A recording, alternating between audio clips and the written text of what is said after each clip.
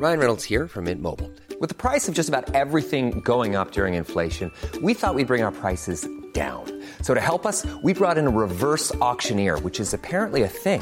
Mint Mobile Unlimited Premium Wireless. How to get 30, 30, bit to get 30, bit to get 20, 20, 20, bit to get 20, 20, bit to get 15, 15, 15, 15, just $15 a month? Sold! Give it a try at mintmobile.com/switch. $45 up front for 3 months plus taxes and fees. Promo rate for new customers for limited time. Unlimited more than 40 gigabytes per month. Slows full terms at mintmobile.com. Hi, I'm Maeve Marsden and you're listening to Queer Stories, the podcast for the LGBTQI+ storytelling night I host and program around the country. If you're a regular listener, you'll notice that I am yet again recording a new intro for the podcast. I feel a lot of pressure now to keep things fresh so that the relationship doesn't get stale. If you're a first-time listener, welcome. Please check out the back catalogue of stories. There's some really, really wonderful work there. And please rate, review and subscribe to the podcast so you can stay up to date. Consider purchasing a copy of the Queer Stories book, which I published with Hachette Australia last year. And when you've got a moment, look at My Mother's Kitchen on your phone, a collaboration I did with Google's Creative Labs. Follow Queer Stories on socials for event updates and check out Maeve Marsden on crowdfunding platform Patreon. I don't know why that sounded so sing-song. On crowdfunding, it's awkward when you're asking people for money. But look, I've got a Patreon page and for a small monthly donation, you can help me to continue to run these events. Anyway, please enjoy the podcast. Monica Zanetti is an Augie-nominated screenwriter whose credits include the films Skin Deep and the TV shows Sisters, Tonightly with Tom Ballard and Channel 10 series My Life is Murder, starring Lucy Lawless. Her most recent project has been writing and directing a high school LGBT rom-com called Ellie and Abby. Monica performed this story in Sydney.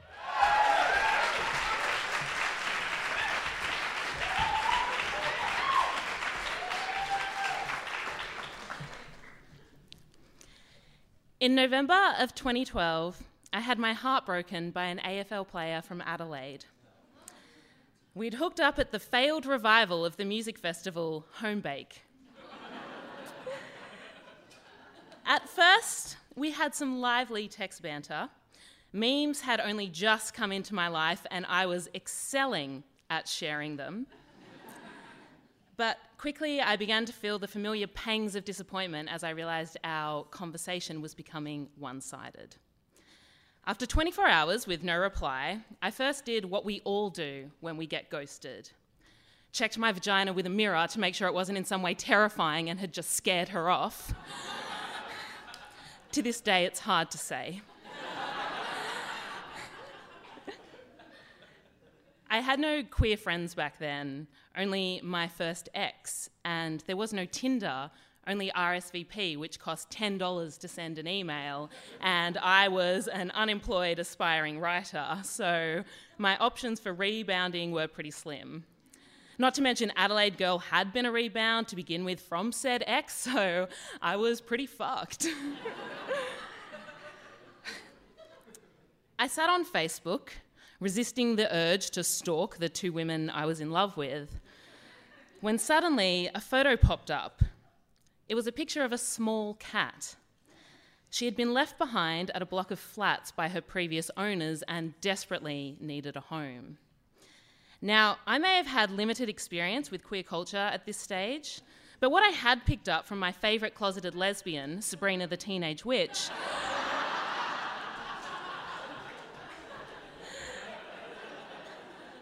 we all know. It was that cat was gonna save my life. Within an hour, I was on my way to pick her up, well before I checked with my roommate to make sure it was okay, which it wasn't. I had to move out. But she was mine. Our first night together can only be described as a disappointment. What I needed was affection to distract me from my unrequited loves. What I got was a cat on heat. Yep, she spent the night rolling on the ground in unbearable sexual agony while I tried to distract her with string.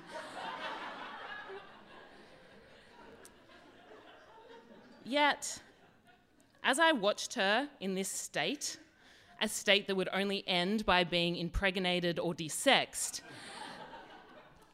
I looked at her and I realised, you win, Cat.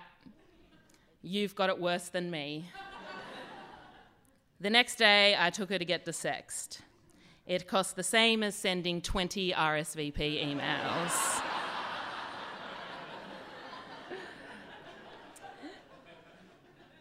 I then realised I've always named my pets after women I had a crush on. When I was 9, I got a cockatiel, which I named Linda after Linda Twist from Round the Twist. Season 2 exclusively. I also got a guinea pig, which I named Juliana after a guest character on the Channel 10 smash drama Sequest DSV. Niche.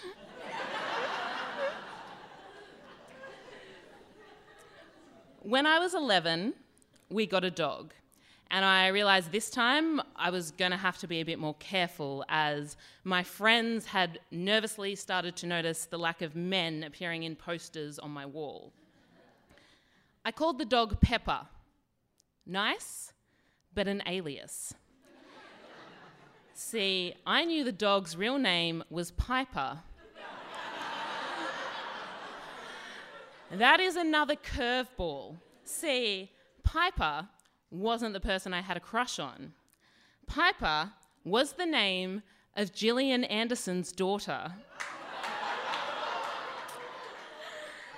That's right, I secretly named my dog after Gillian Anderson by giving her her daughter's name and changing one letter. Yeah. Do not feel bad for me, you should be impressed. I tried out a few names with my cat. For a few days, she was Little Dorrit the cat, which is a Claire Foy reference. Look it up. But finally, I settled on the crush that every 2012 lesbian in her early 20s had. Zooey Deschanel.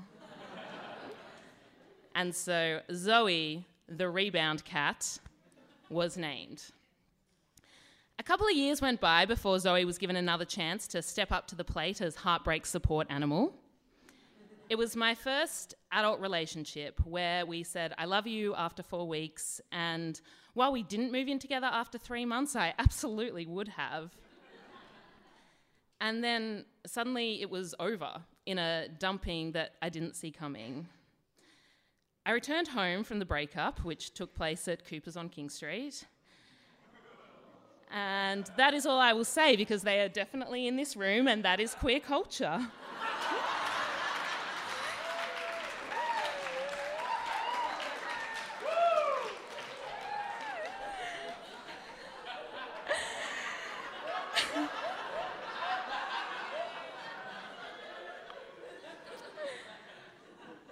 All I wanted after that was to hold my cat and cry.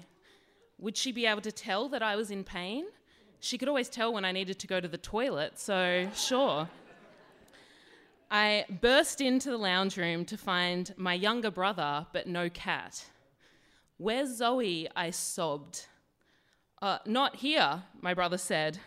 Had I forgotten that a friend had her because we were having a party the next night? I had, and so I cried even harder. My brother, bewildered at the state of me, tried his best. You know what we should watch right now? He said. Rake.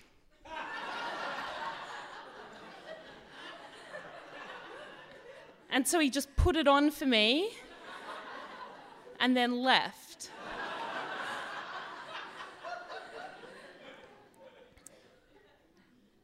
Then 5 years ago, I went on a second date with a girl who I really liked.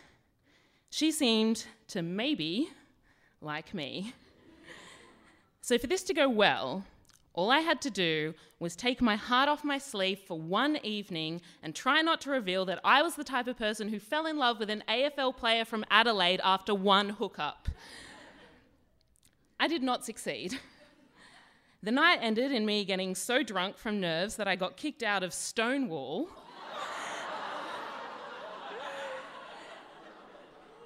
Where she decided to stay.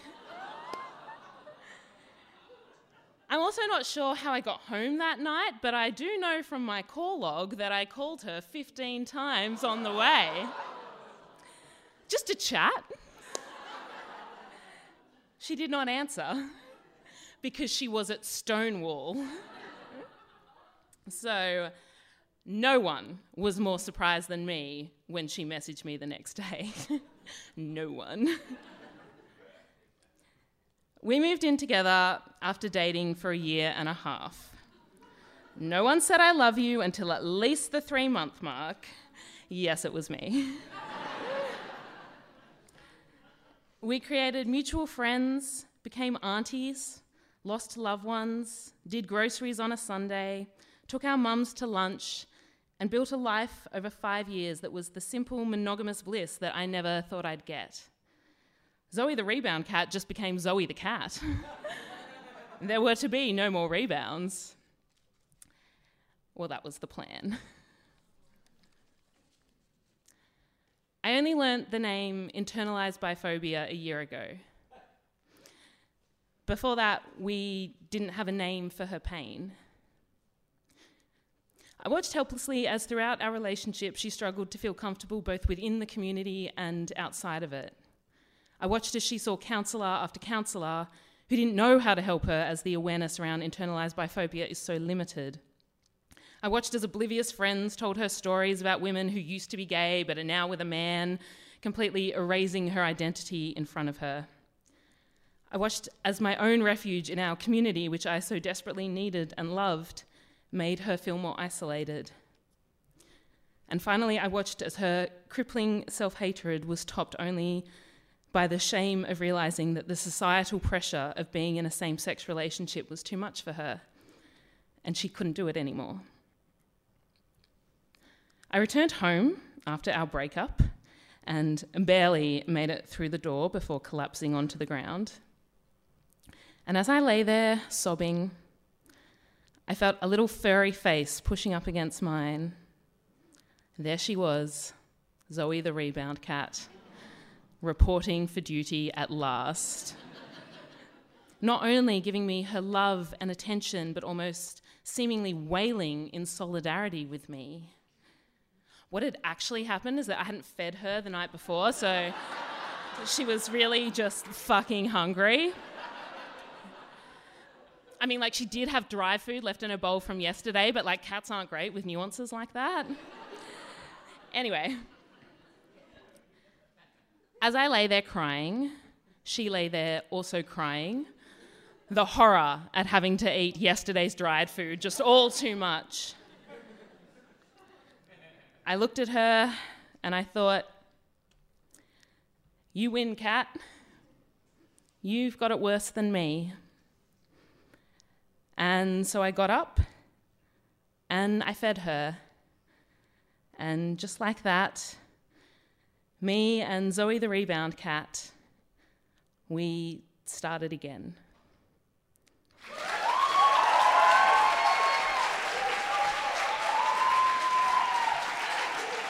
Thanks for listening. If you enjoyed this story, please share it on social media and hashtag it queer stories so I can share it further with the world. Hope to see you at one of the events soon.